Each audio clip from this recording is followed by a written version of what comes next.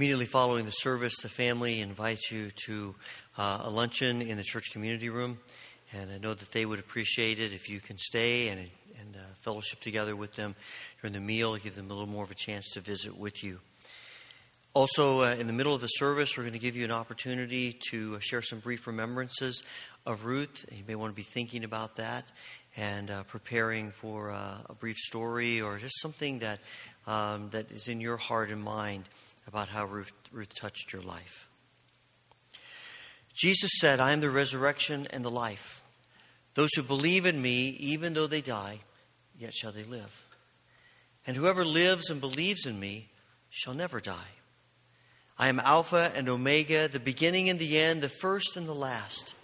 I died, and behold, I am alive forevermore, and I hold the keys of hell and death. Because I live, you also shall live." We have gathered here today to praise God and to witness our faith as we celebrate the life of Ruth Hutton. We come together in grief, acknowledging our human loss. During this hour, may God search each of our hearts, that in pain we may find comfort, in sorrow, hope, in death, resurrection. Heavenly Father, we thank you for your presence with us today.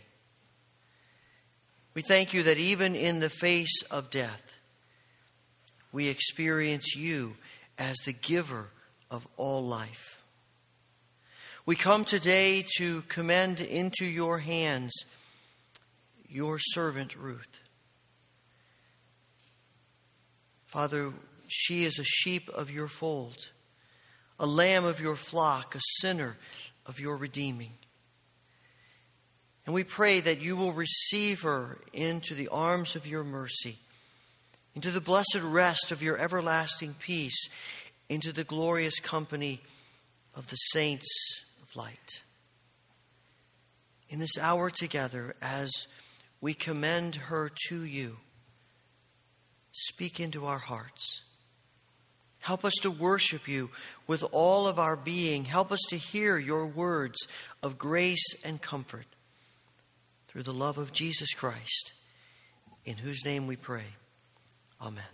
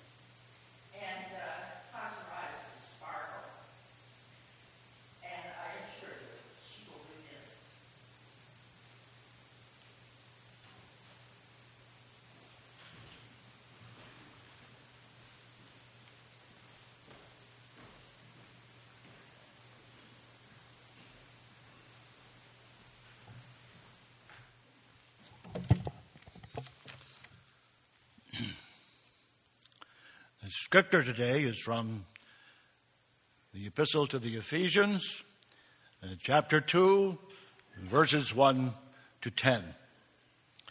And the title of the section, Made Alive in Christ. As for you, you were dead in your transgressions and sins, in which you used to live when you followed the ways of this world, and of the ruler of the kingdom of the air, the Spirit who is now at work in those who are disobedient. All of us also lived among them at one time, gratifying the cravings of our sinful nature and following its desires and thoughts. Like the rest, we were by nature objects of wrath. But because of his great love for us, God, who is rich in mercy, made us alive with Christ even when we were dead in transgressions. It is by grace you have been saved. And God raised us up with Christ and seated us with him in the heavenly realms in Christ Jesus, in order that in the coming ages he might show the incomparable riches of his grace expressed in his kindness to us in Christ Jesus. For it is by grace you have been saved, through faith, and this not from yourselves, it is the gift of God, not by works, so that no one can boast. For we are God's workmanship, created in Christ Jesus to do good works, which God prepared in advance for us to do. This is the word of the Lord.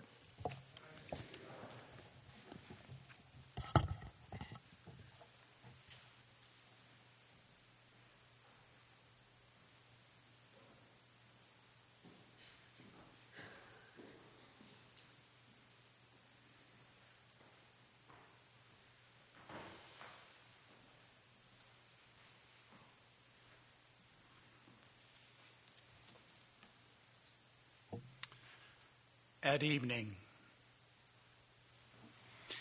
one labor completed, the joy of sacrifice, a life given to perfecting work, shines like sunlight in the evening. Faithful still, promised to new work ahead. The darkness opens, reveals a universe of suns dancing in the sky. We find delight. Our feet on the earth, our hearts in the heavens, our grace has been to step in time. We learn the end is good. The light whirling in the dark is the light of dancers joined, found lost in a pattern of praise.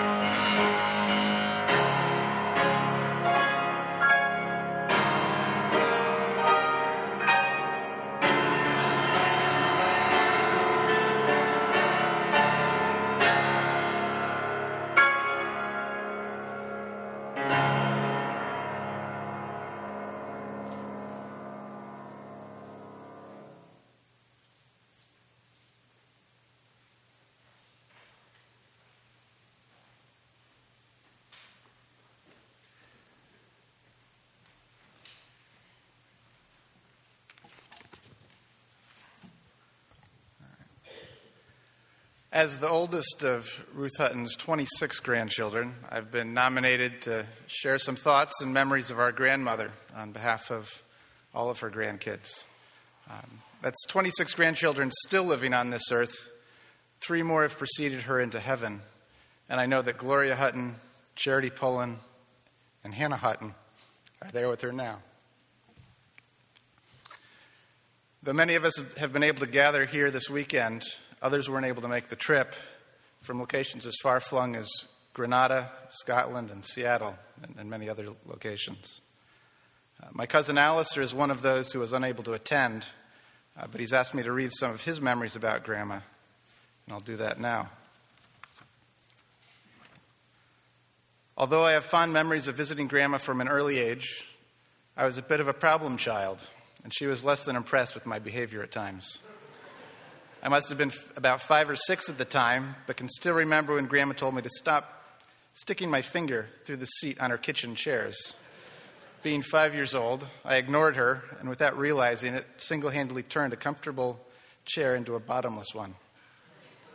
At the sight of what I had done, she quickly grabbed the chair from me, gasped, and then scolded me for my foolish behavior. Those chairs are still around her table today, so she must have really liked them. But it was my 4 years at Houghton that gave me an opportunity to spend more time with her and see a different side. She was so generous to me even when I didn't feel like I deserved it.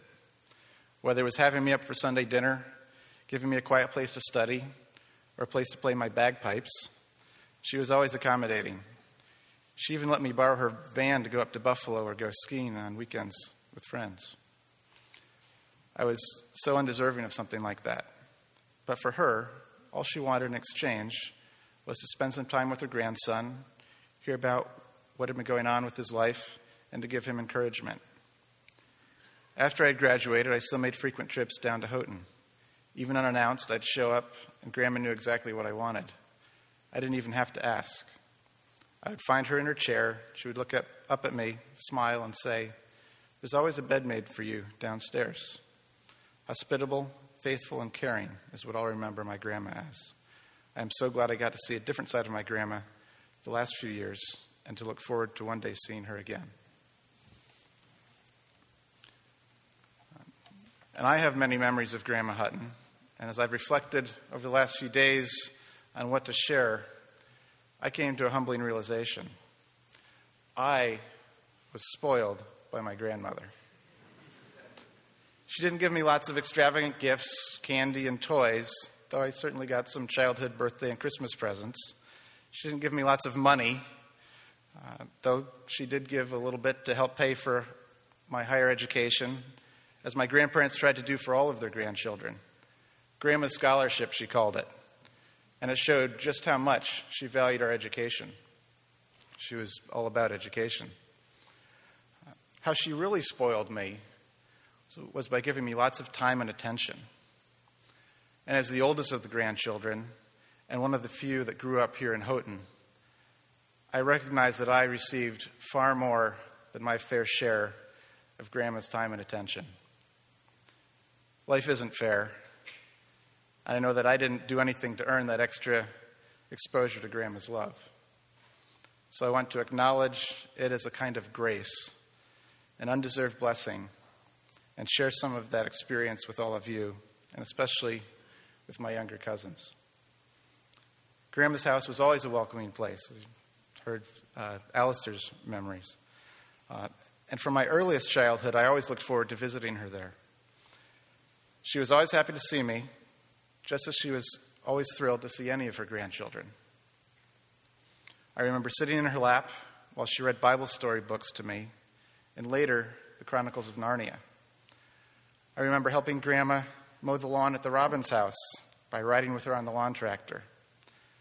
I doubt having a 5-year-old sitting on her lap made that task any easier, but it was certainly a thrill for me.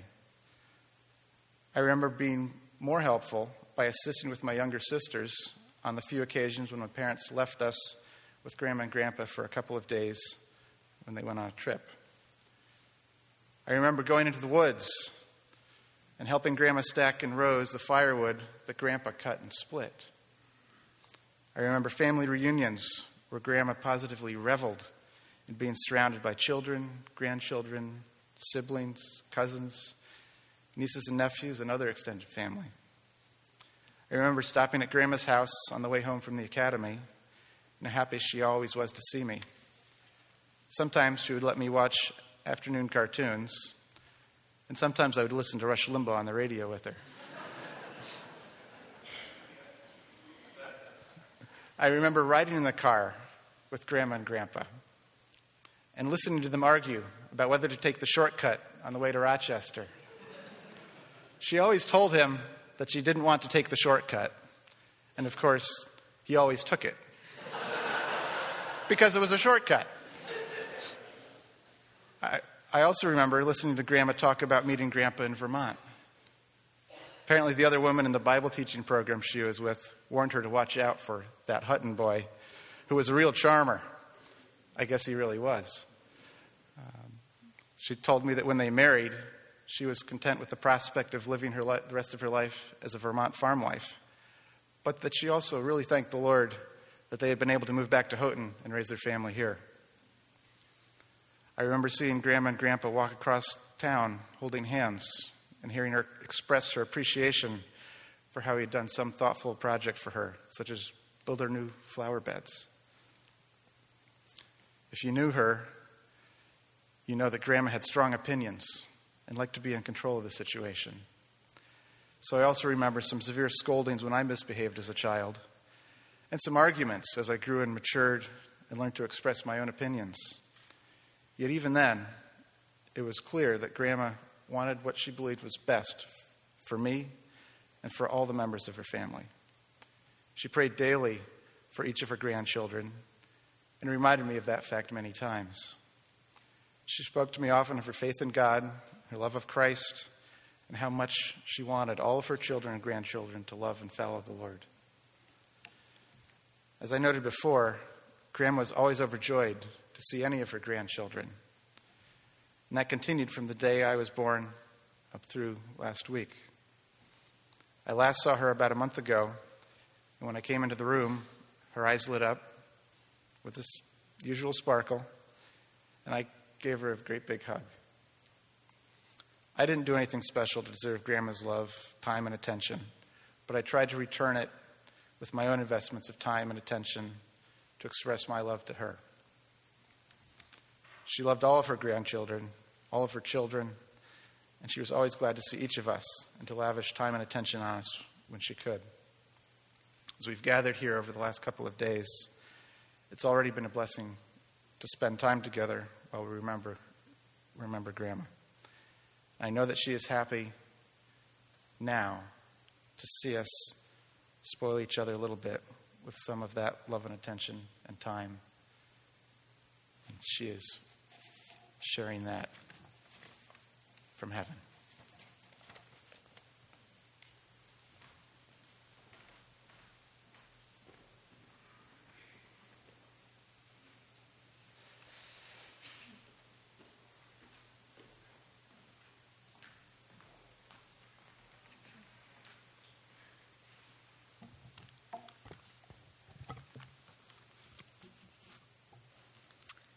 Mom gave me an assignment.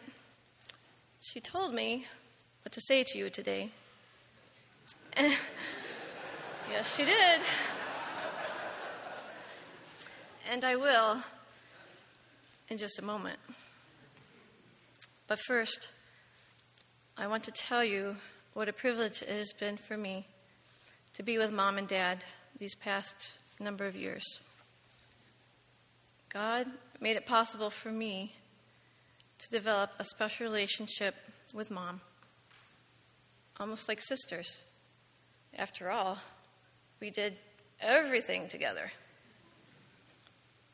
We developed, for instance, a special way to blow a kiss. You could call it a pat-a-kiss. Each of us would kiss our fingers and pat the other's cheek, and then laugh. When I would get her all tucked in her recliner, I'd lean over and we'd touch foreheads.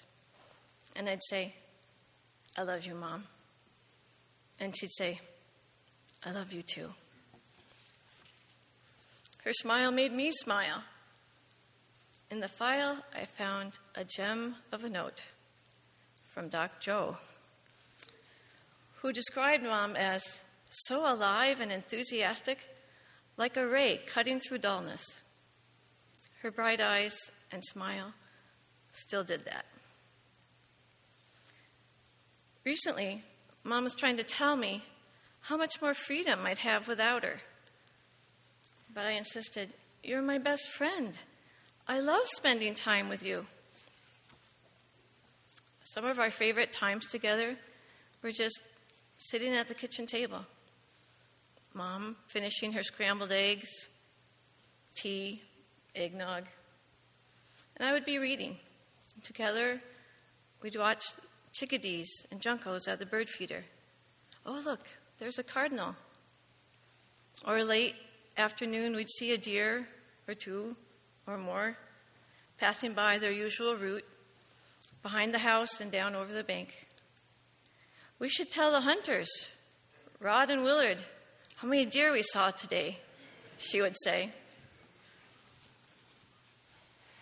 I knew she was feeling well when she would ask for the jumbo word puzzle from the newspaper. It was always a team effort. Mom would unscramble the 4 words, and I'd solve the picture riddle. Sometimes when Mom was in the recliner, our dog Susa would come, lean against her chair, look up for Mom to pet her. Mom loved that dog. I even heard her once refer to herself as Grandma to the dog.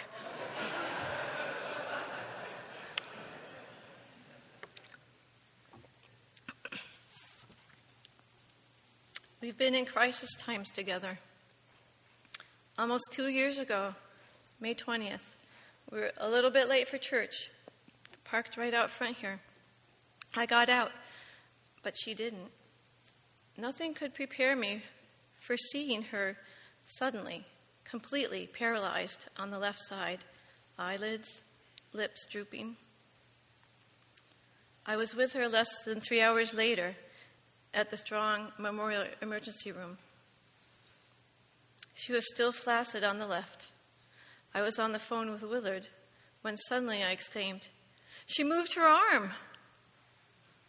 I was with her 6 miraculous days later at granddaughter Esther Pullen, now Kibby's wedding.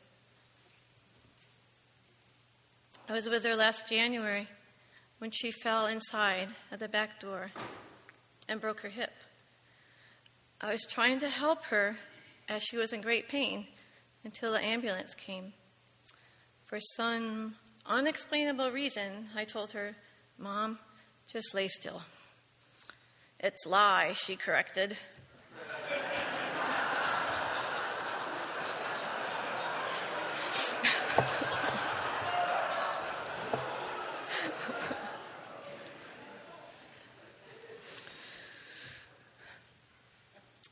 I didn't realize when she fell and broke her rib 3 weeks ago that we were approaching her final days.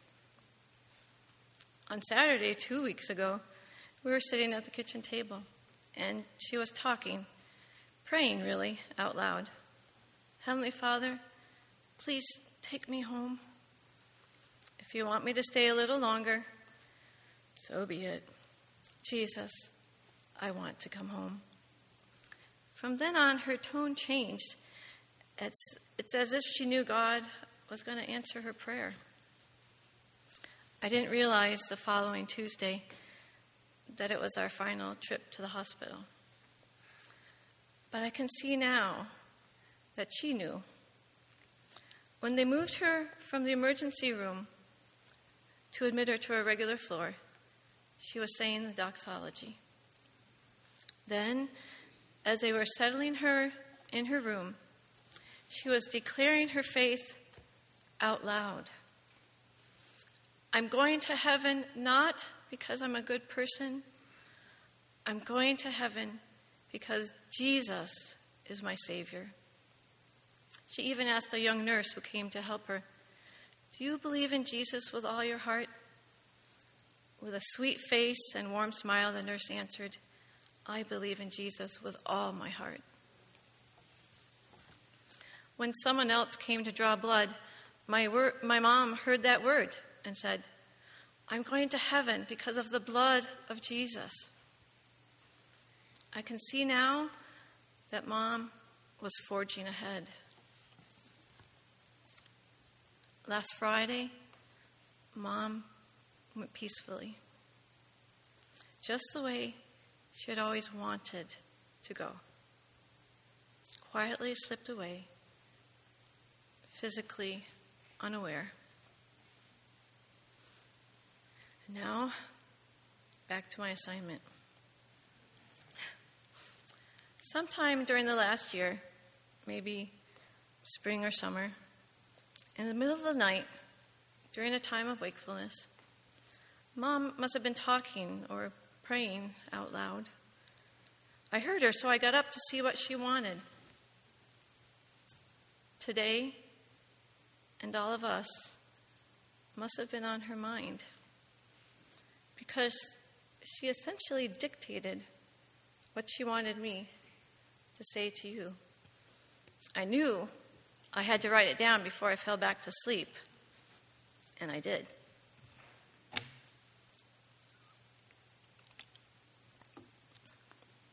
The best that I can remember, here's what she wanted me to say to you.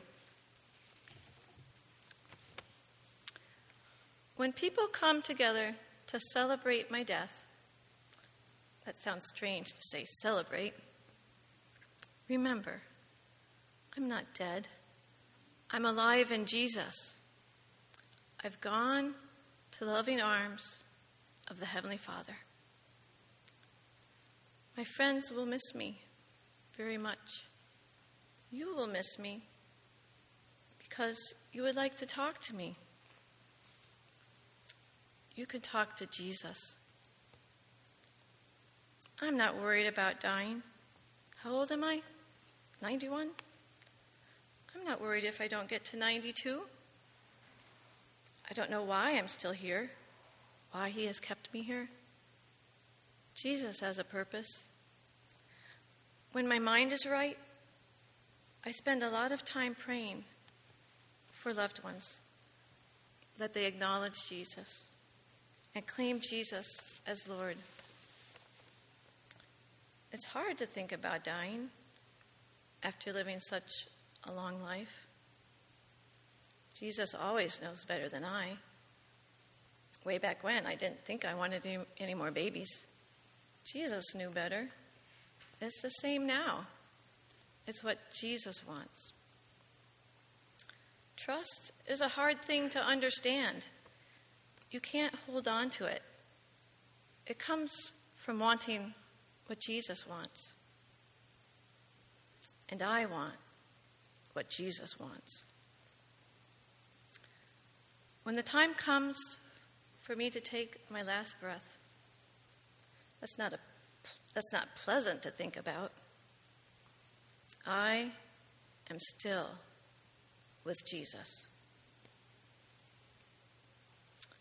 Last week at Olean Hospital with Mom, during our last conversant night together, Mom asked me questions I believe she meant for all of us. Do you know where you're going? Do you love Jesus with all your heart? Mom's not dead.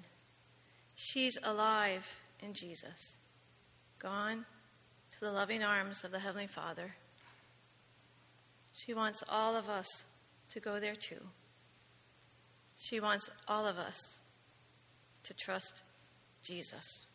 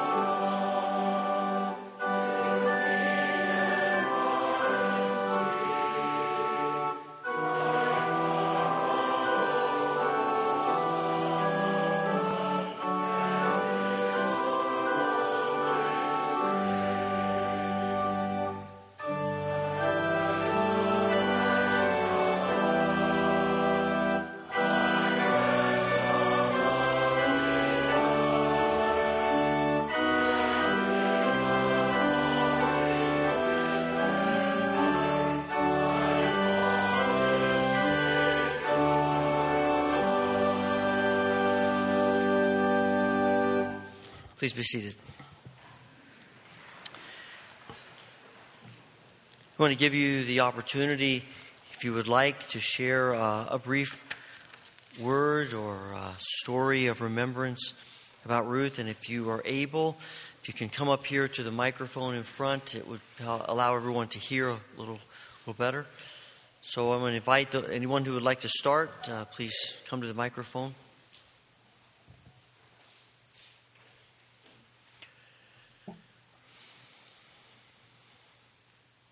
Becky and Seth, your words were profound and important and significant. But just your ability to stand up there and speak in these situations is the greatest walking legacy and tribute to your mother that you could have possibly offered. So what a beautiful, beautiful job. I owe a great debt of gratitude to Lyndall and Ruth Hutton and the entire Hutton family. I've seen a few psychiatrists and psychologists about this. I'm not sure why I didn't spend my childhood at home. I assure you it wasn't the abuse of Vesta and Lawrence. They were very good to me. But by the time I came along, my older siblings were old, and they weren't much fun, and they didn't really do much with me. So I strayed. And one of the places that I strayed to was the Hutton home and the Greenways. And so I was really raised by all of those families. And that was a great part of my childhood. I still remember on a Saturday morning getting on my banana bike with my cool handlebars and screaming down to the Hutton home. And I would walk up the wooden steps from the basement, and there she'd be. And Ruth Hutton was a ferocious woman. And when I walked in that room on a Saturday morning, she would be sitting there at the end of the table, no one else in the room, with her coffee cup. And I just knew that she ran the world. And like all ferocious people, it's both great in terms of making us check our character and behave ourselves, but it was also a sense that nothing bad could happen because Ruth was in charge. And I always knew that I was safe when I was with her. She was a wonderful woman. I must confess that I grew up, I was about 7 or 8 in the time of the early 70s when women's liberation was very, very active. And I got to confess that I didn't understand the entire concept, because when I looked at Muriel Greenway and Sylvia Greenway and Ruth Hutton, I couldn't imagine women having any more power than they already had.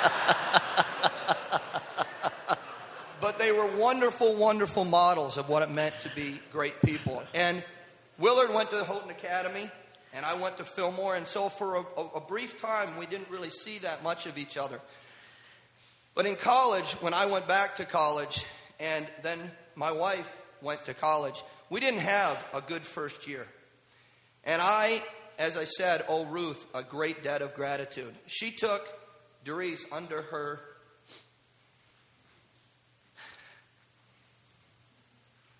very strong and compassionate arm, and she lifted Doris up. And in many ways, she's the person responsible for getting Doris through that first year of college. And I'm greatly, greatly appreciative. And I just want to say thank you to Ruth, to Lyndall, to all the Huttons for all they've meant to us. Ruth, it is well with your soul, and because it was well with your soul, it can be for us as well. Thank you.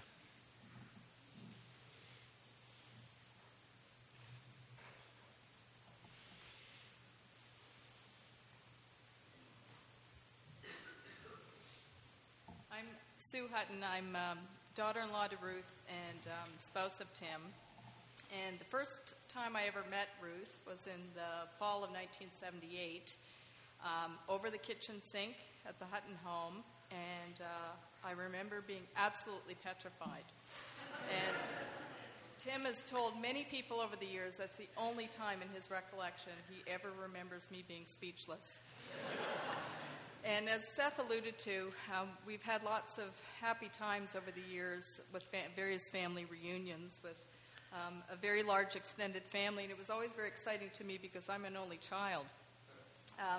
One year, so this was 10 years later, and this was in the fall of 88, We met on the shores of Lake Ontario in Alcott. There was a Bible conference ground there, and we all gathered, and, Massachusetts, Arizona, New Hampshire, from all corners.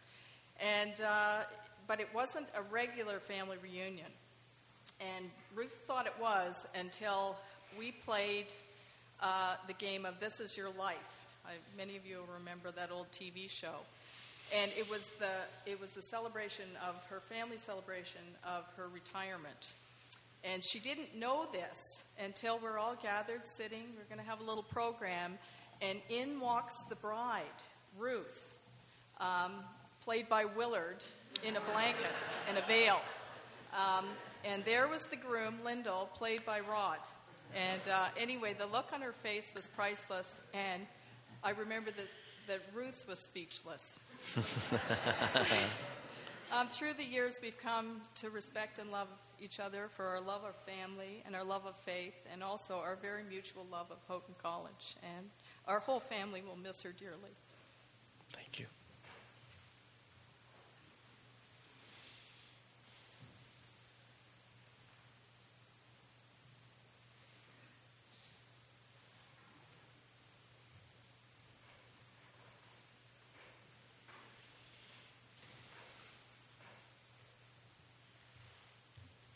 During the 4 years that I went to Houghton College and the 8 years where I went to Hutton College, I was known as Mrs. Hutton's EJ, the proudest thing I've ever heard of. One time when Nancy Jo was trying to make a Mother's Day card, she decided that she'd make a card that reflected something that Mrs. Hutton had just been talking about. She had been telling us about how she captured Lyndall Hutton. And she talked in terms of family, but something that I think we need to look at today as we look at this family and realize what family meant to Mrs. Hutton, to also then think about what she felt was the key gift God had given her. She quoted, and Nancy Jo must have been 8, about when God said, "I will take the solitary and put them in families." And we debated whether that meant lonely or solitary, and she had a whole English teacher thing about it. But in the end, we decided that he will take the solitary and put them in families. It was about the promise was made by God at about the same time that he was promising a whole group of people that they would be his people. And we talked about the fact that we now were these people, but that he had spoken to individuals. She felt that God had taken her when she was doing those rounds and had her chosen as an individual to teach those children. And she had planned on being alone. And then he took her and put her in this family. So Nancy Jo made all her brothers and sisters go out and get rocks. And some of them collected dust bunnies. Not that we didn't keep house really, really well. But, and she glued them on a cardboard. So there's more than 26 in here because she had a rock for everybody that was in her family. And she glued them on this rock. And I've always thought about that, the fact that she took that theme related to this family, but she also extended herself to so many other people. I wouldn't be in America, I wouldn't have been a teacher, I wouldn't be here if she hadn't given me a house to stay in. So she took the solitary and put them in a family. But to a greater extent, she wanted to make sure that anybody who was in any solitary situation was put into God's family. And that was the most important thing. So some rocks for the grandchildren. There's more than 26, but I don't know what time it is. Thank you.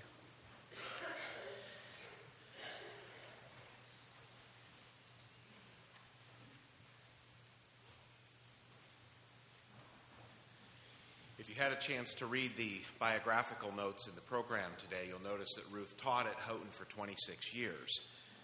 I'm finishing my 26th year at Houghton, and I replaced Ruth Hutton. Now, Ruth had intended to only teach here 25 years. Her plan originally was to retire after the spring semester in 1987. But I had interviewed at Houghton, and I was within a semester or two of finishing my coursework for my graduate program. So I contacted the department chair and said, is it possible at all that I could stay in my program for one more year? I can finish up my coursework, get my committee together so that I can come to Houghton ABD and finish up. Graciously, Ruth agreed to teach an extra year so that I could stay an extra year in my program. And I still remember, and I think we all had these encounters with Ruth in her kitchen. One of our visits to Houghton before we started teaching, my wife and I stayed with the Huttons, and we were sitting on the love seat in her kitchen. And she pulled the chair right up in front of Phyllis and me and said, "You are coming to Houghton, aren't you?" And I think it was because she wanted us to come, but I think it was also because she was ready to retire. And she wanted to make sure that we were coming. For the last 23 years, my wife Phyllis and I have been blessed to be Ruth and Lyndall's neighbors next door, and our kids enjoyed having Ruth and Lyndall next door. And over the years, many times I would see Ruth and I would say, "You know, Ruth, you're looking well and rested. Would you like to pick up a class or two? I have a section of public speaking I'd love to have you teach." And she would just smile and say, "I think the department's in good hands. I'm good." I hope that when I retire, I can be as gracious to whoever replaces me as Ruth always was on my behalf.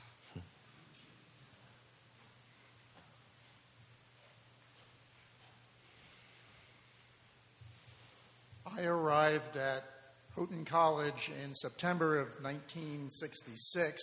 It's a long time ago. I was a 16-year-old freshman. Didn't quite know what I was going to experience at college, but my first teacher was, guess who? It was Ruth Hutton. We had our differences, but as my sister has told me since about both my own mother and about my wife's mother, they're always right. And I've had to work my way through that, but I'm not sure I'd say always right, but almost always they were right. And I had learned a great deal. It was 9 years later, after 4 years at Houghton, and then being gone, a year of law school, 2 years in the Army, being drafted, then back finishing law school, and then having been hired by David Richardson to be a lawyer in Fillmore, that I arrived in town, and Houghton Wesleyan Church is where I had gone in my years as a student, and I came during the summer, and the person who greeted me, don't mean this as a criticism, but I was a newcomer and everybody else knew everyone, but I'd been gone for 5 years, and there was one person who saw me standing at the back of the sanctuary and came over and said, "I don't believe I know you." That was Lyndall Hutton. And he was very warm, very welcoming, and little did I know that he would go back after that service and mention that day that he had met a new lawyer in town, and mentioned that to his oldest daughter, who approximately a year and a half later became Nancy Jo Pullen. We have had a great deal of contact. The Huttons have been an important part of my life in so many ways. One of the things I would share is that Ruth Hutton did not believe in coincidences. She believes that God has a purpose in our lives and that He orders things. And one of the things, as I wasn't sure I would actually share anything today, but the different things in the Scripture, in the songs that we have sung, the hymns, I just want to share a couple of verses. It's John 14. "Do not let your hearts be troubled. Trust in God. Trust also in me." Ruth had a confidence. "In my Father's house are many rooms. If it were not so, I would have told you. I am going there to prepare a place for you. And if I go to prepare a place for you, I will come back and take you to be with me, that you also may be where I am. You know the way to the place where I am going." That probably summarizes Ruth's greatest concern for every member of her family and every member of this community, every person gathered here today. Ruth loved the Lord, and she wanted to be with Him, and and she wanted all of us to be with him as well. And so I would say everything has drawn together. I don't believe it was a coincidence. That was important to her, and I would reiterate that, as usual, she was right.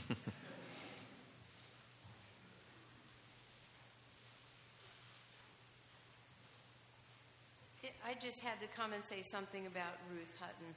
She was a very special lady and meant a lot to me in my life. It started in 1982 when we first came to Houghton.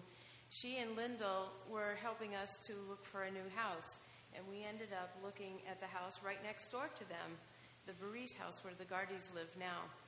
And they were just thrilled to have us move in next door to them. They were so pleased to have somebody new coming onto their street, and they welcomed us with open arms.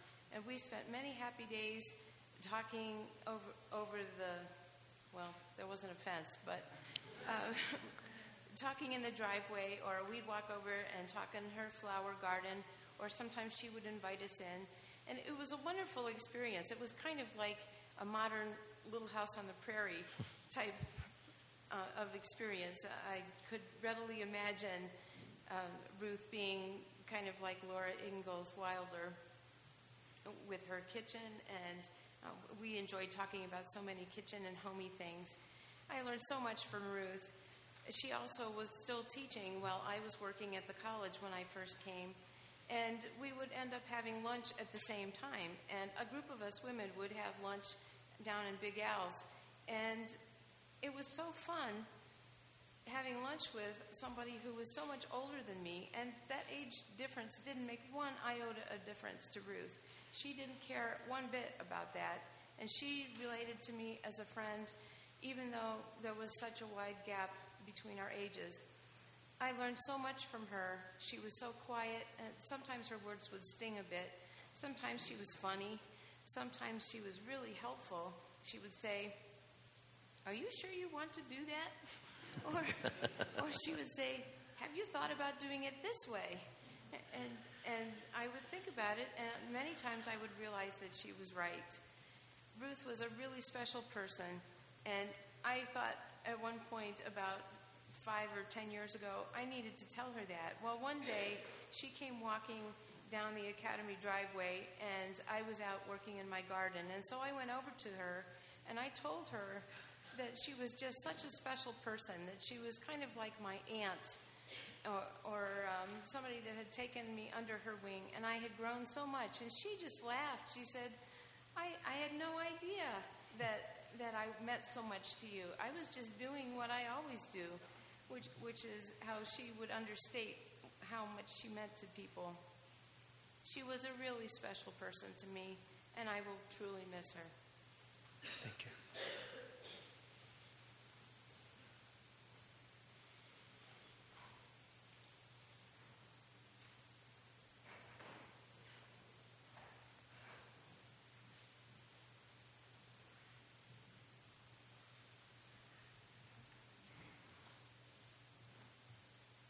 I had the privilege of many interactions with Ruth over many years, particularly in the Sunday school class we shared.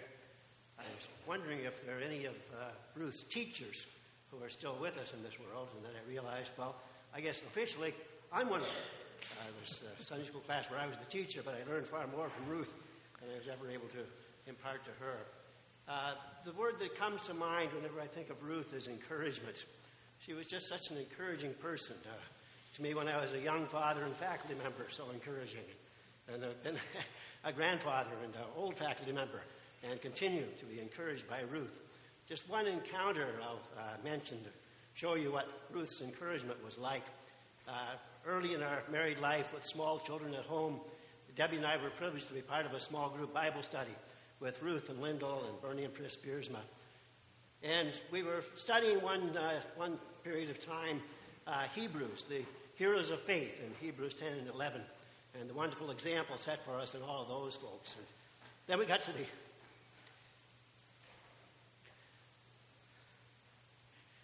that wonderful opening verse of Hebrews 12.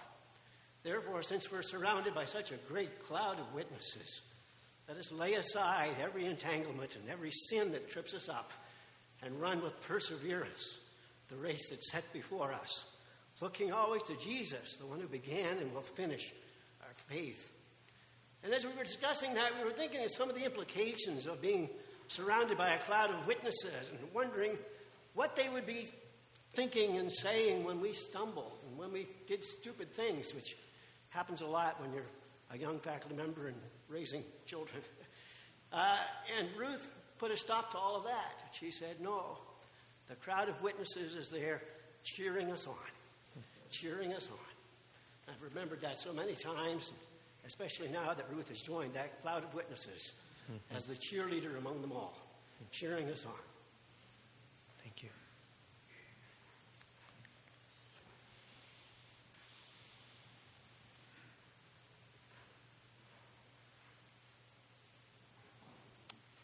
Okay, anyone else?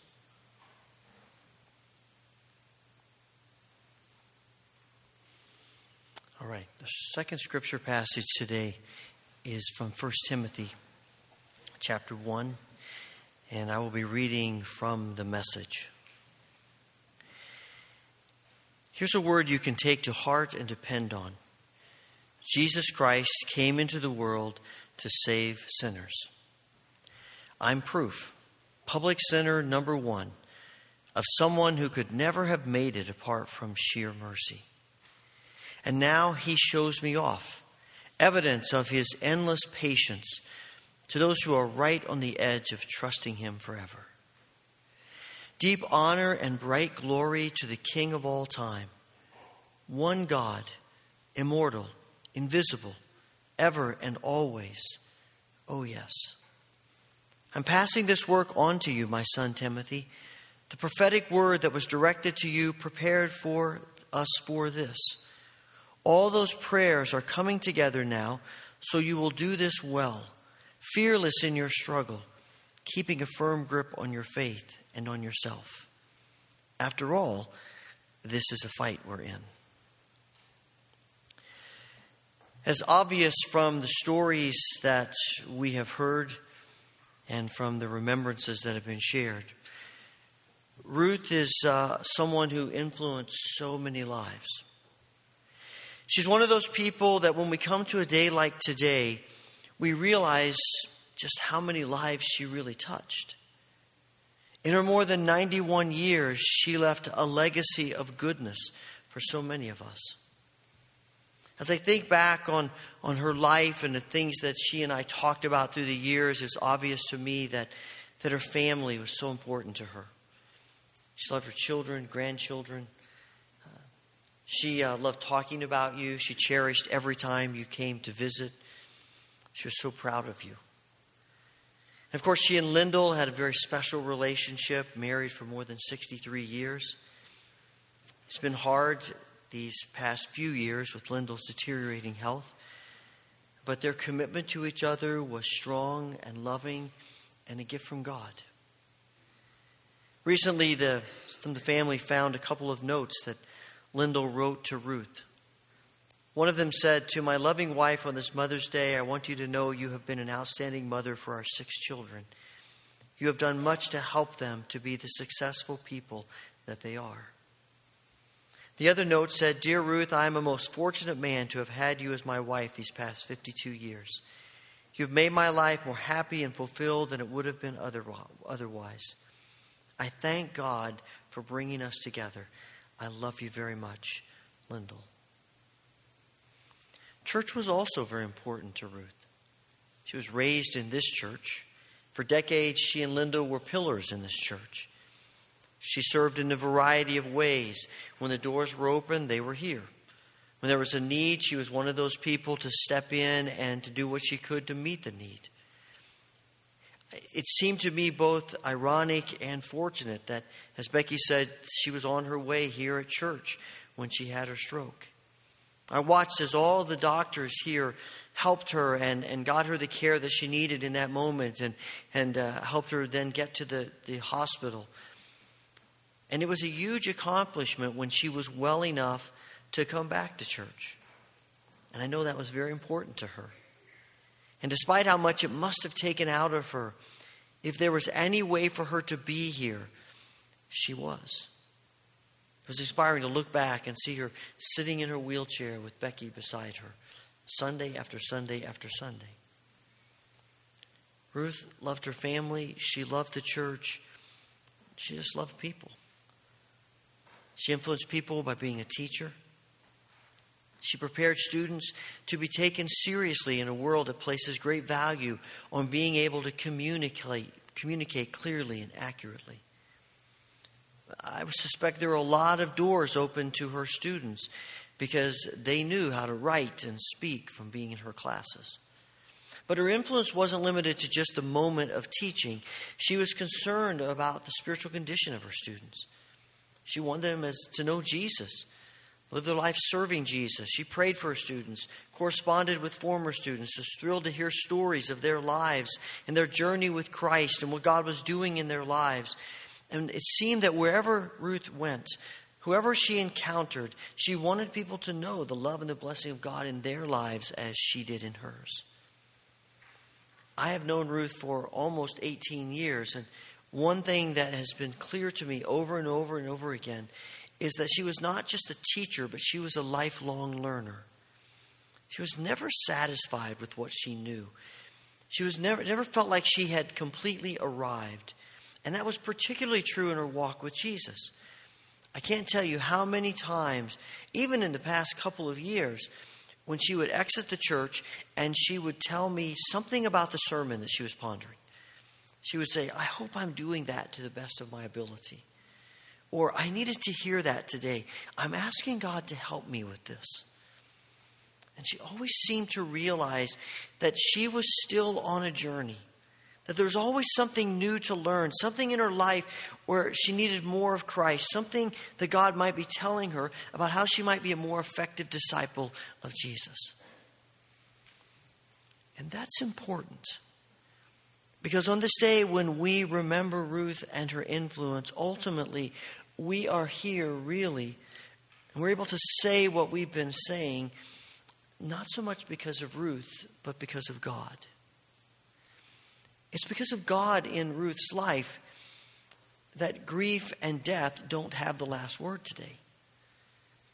It's because of God in Ruth's life that though she is no longer with us, we know that she is with Him. It's because of God in her life that we have complete assurance that though her death brings us great sorrow, it brings her release and freedom and joy. Despite our loss, we can't help but celebrate her gain. She is with her Savior.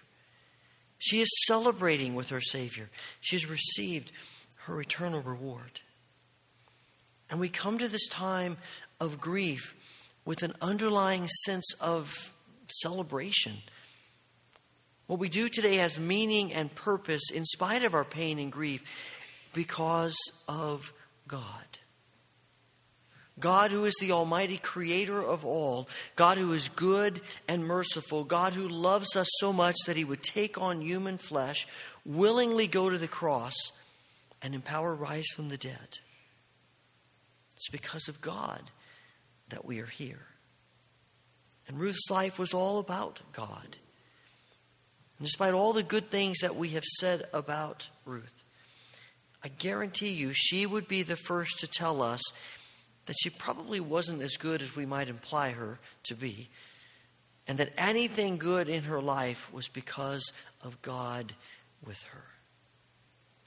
She resonated with Paul's description here in Timothy of being an unworthy sinner, but she also resonated with Paul's gratitude for the saving grace of God in Jesus Christ.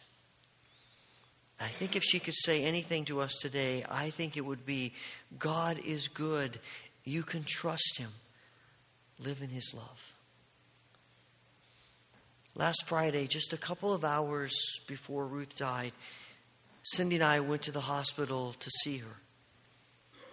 Becky was there and we were talking, and Becky told us that in the past few weeks, before Ruth had fallen into a state where she couldn't communicate anymore, that she had been talking a lot about the hymn, O God, Our Help in Ages Past. She was thinking about it. She was claiming it. She was holding on to it. And it seemed as though for Ruth, those words summed up everything that she was and everything that she did and the reason she did it. And in her final hours, it was as though she were leaning back into God's loving arms. And I suspect that as the days drew near, she needed to be reminded of two things that all of us need to be reminded of. That her faith was firmly planted in the one true God. And that this great God would never leave her nor forsake her, no matter what. That morning, Ruth couldn't sing at that point.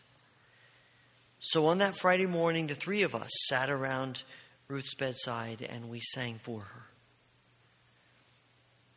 O God, our help in ages past, our hope for years to come, our shelter from the stormy blast, and our eternal home. On this day of death and grief, I pray that these words, truth, would fill our hearts, our minds, our souls, every part of our being as it did hers. And as you open your heart to God, I pray that you will know the depths of His peace and that you may experience the heights of His love and that you may know the joy of life for which He created you. Amen.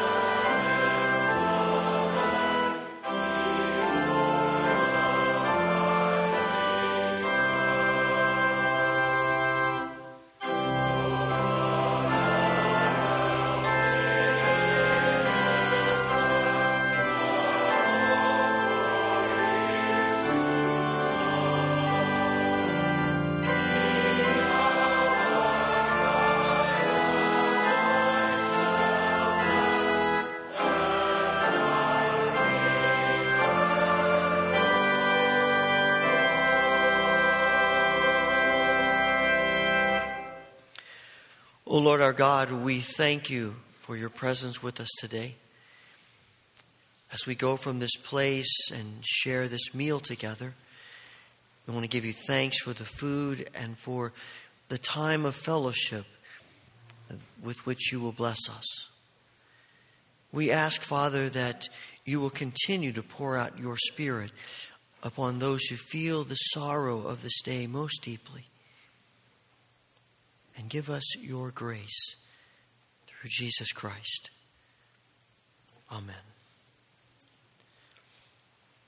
Praise God, from whom all blessings flow. Praise him, all creatures here below. Praise him above, ye heavenly hosts. Praise Father, Son, and Holy